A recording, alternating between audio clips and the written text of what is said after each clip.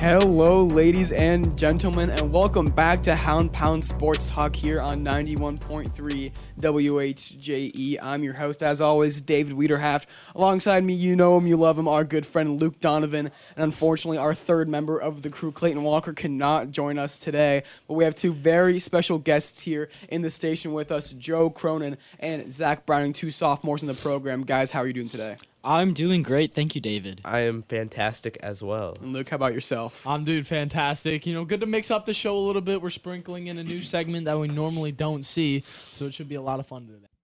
Welcome back to Hound Pound Sports Talk here on 91.3 WHJE. I'm your host, Dave Wiederhaft. Alongside me, as always, Luke Donovan, and a very special guest, boys varsity basketball player Pete Suter. Pete, how are you today? I'm doing good. How are you? I'm doing very well, thank you. So, Pete, the team is 7-4 on the year. Some tough losses. What's kind of been your general thoughts on the year so far? I think we start off really good in the game. We get up early in the first half, and then in the second half, I think we're kind of guessing ourselves, hesitant about attacking the rim, and we just got to learn how to finish games. Yeah, and so going along with that, a tough overtime loss to Cathedral. You fouled out in that game. What were some specifics of what went wrong in that game? Because we know you guys had a 12-point lead at points in that game. Yeah, like I said, in the first half, our goal is to keep the other team out of the lane less than 9 times. In the first half, they got in the lane 2 times, and we were up 10, 12 points. And then in the second half, they got in the lane more. We fouled them. They shot like 22 free throws and missed like 2. They got like half their points off the free throw line. We just need to stop fouling much.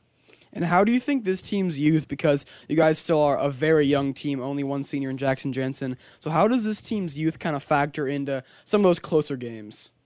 I think I think our like inexperience or whatever you want to call it does factor in a little bit, but we've played 11 games now. I think we just need to get over that. And so going along with that, you're one of the few players as a sophomore who has a lot of experience. We know last year more of the scrappy freshman coming in, played a great state game, and now you're kind of the main focus on the offensive defensive side of the court. So how has your role changed in the locker room and with the team? Well, as a leader in the locker room, I have to be more like vocal. I got to get to know everyone better. Last year, I didn't really like speak up or anything. And on the court, they're double teaming me now. They're face guarding me. And last year, they barely even guarded me sometimes because it didn't even shoot that much. But yeah, it's changed a lot. And so going back to last year and out of this year, what did you focus on in the offseason to improve your game? Definitely my shooting ability. I've been shooting it pretty well from the three-point line, one dribble pull-up, all that, and moving off the ball definitely too. And so what was the experience like playing with a lot of talented players on the state team last year? I mean, 4 guys that are playing in the next level that you really got to be with for a full season. It was a great experience. We had all the weapons to make it to the state championship. I think everybody on that team could shoot, which made us extremely hard to guard. And then we also had John Michael in the post that he was just too dominant to stop. And what did you personally learn from those seniors last year that you brought into more of that leadership role this year?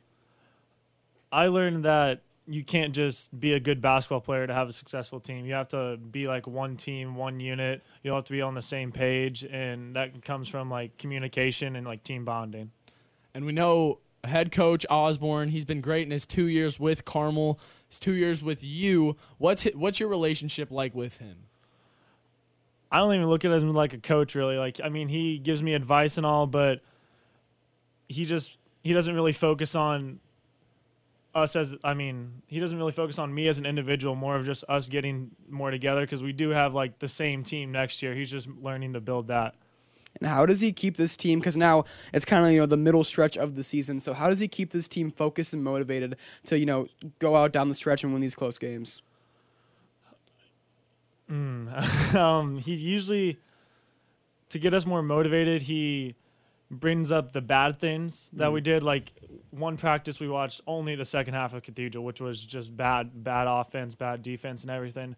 And then the next practice, he's like, what do we need to change for that? And then we watched the first quarter, which was the good half. And then we're focusing on like doing that more now. And so what specifics does this team need to do to help win these close games, help find a way to close out, keep the lead down the stretch? We need to attack more. Coach Osborne's been talking about attack mentality. When we're up 8 points with like 4 minutes left in the fourth, we still need to keep driving it and get to the free throw line and then make our free throws too. And so now 2 tough games this weekend. Pike at home, they're 11-3 on the year. Then at Brownsburg, who's 12-1. So let's go to Pike on Friday. What's the biggest key to that game to get a win at home? Handle pressure. I mean, they pick up full court, they run and jump, they do whatever they can to try to get out on offense and get a ton of steals. We just need to calm down on offense and keep the tempo.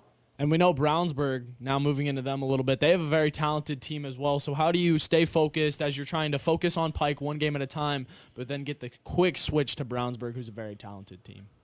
Like you said, just focus on one game at a time. We take Pike through this whole week, and then Saturday morning we go through what Brownsburg has to offer, and then we just go out and play. All right, so now we talked about it being the middle of the year now, going down the stretch. What does this team have to do to try and get back to Bankers Life and win a state title? I think to get back to Bankers Life and win a state title is get through the sectional. I think if we get through our sectional, we have a shot to go to the state championship again. All right, Pete, thank you so much for joining us. Good luck the rest of the way. Keep it tuned here to 91.3 WHJ for more Hound Pound Sports Talk. All right, so we'll take a quick break. Keep it tuned here to 91.3 WHJ for a special preview of our new show, Benchwarmers, hosted by Spencer Fleischer and Luke Donovan, only here on 91.3 WHJE.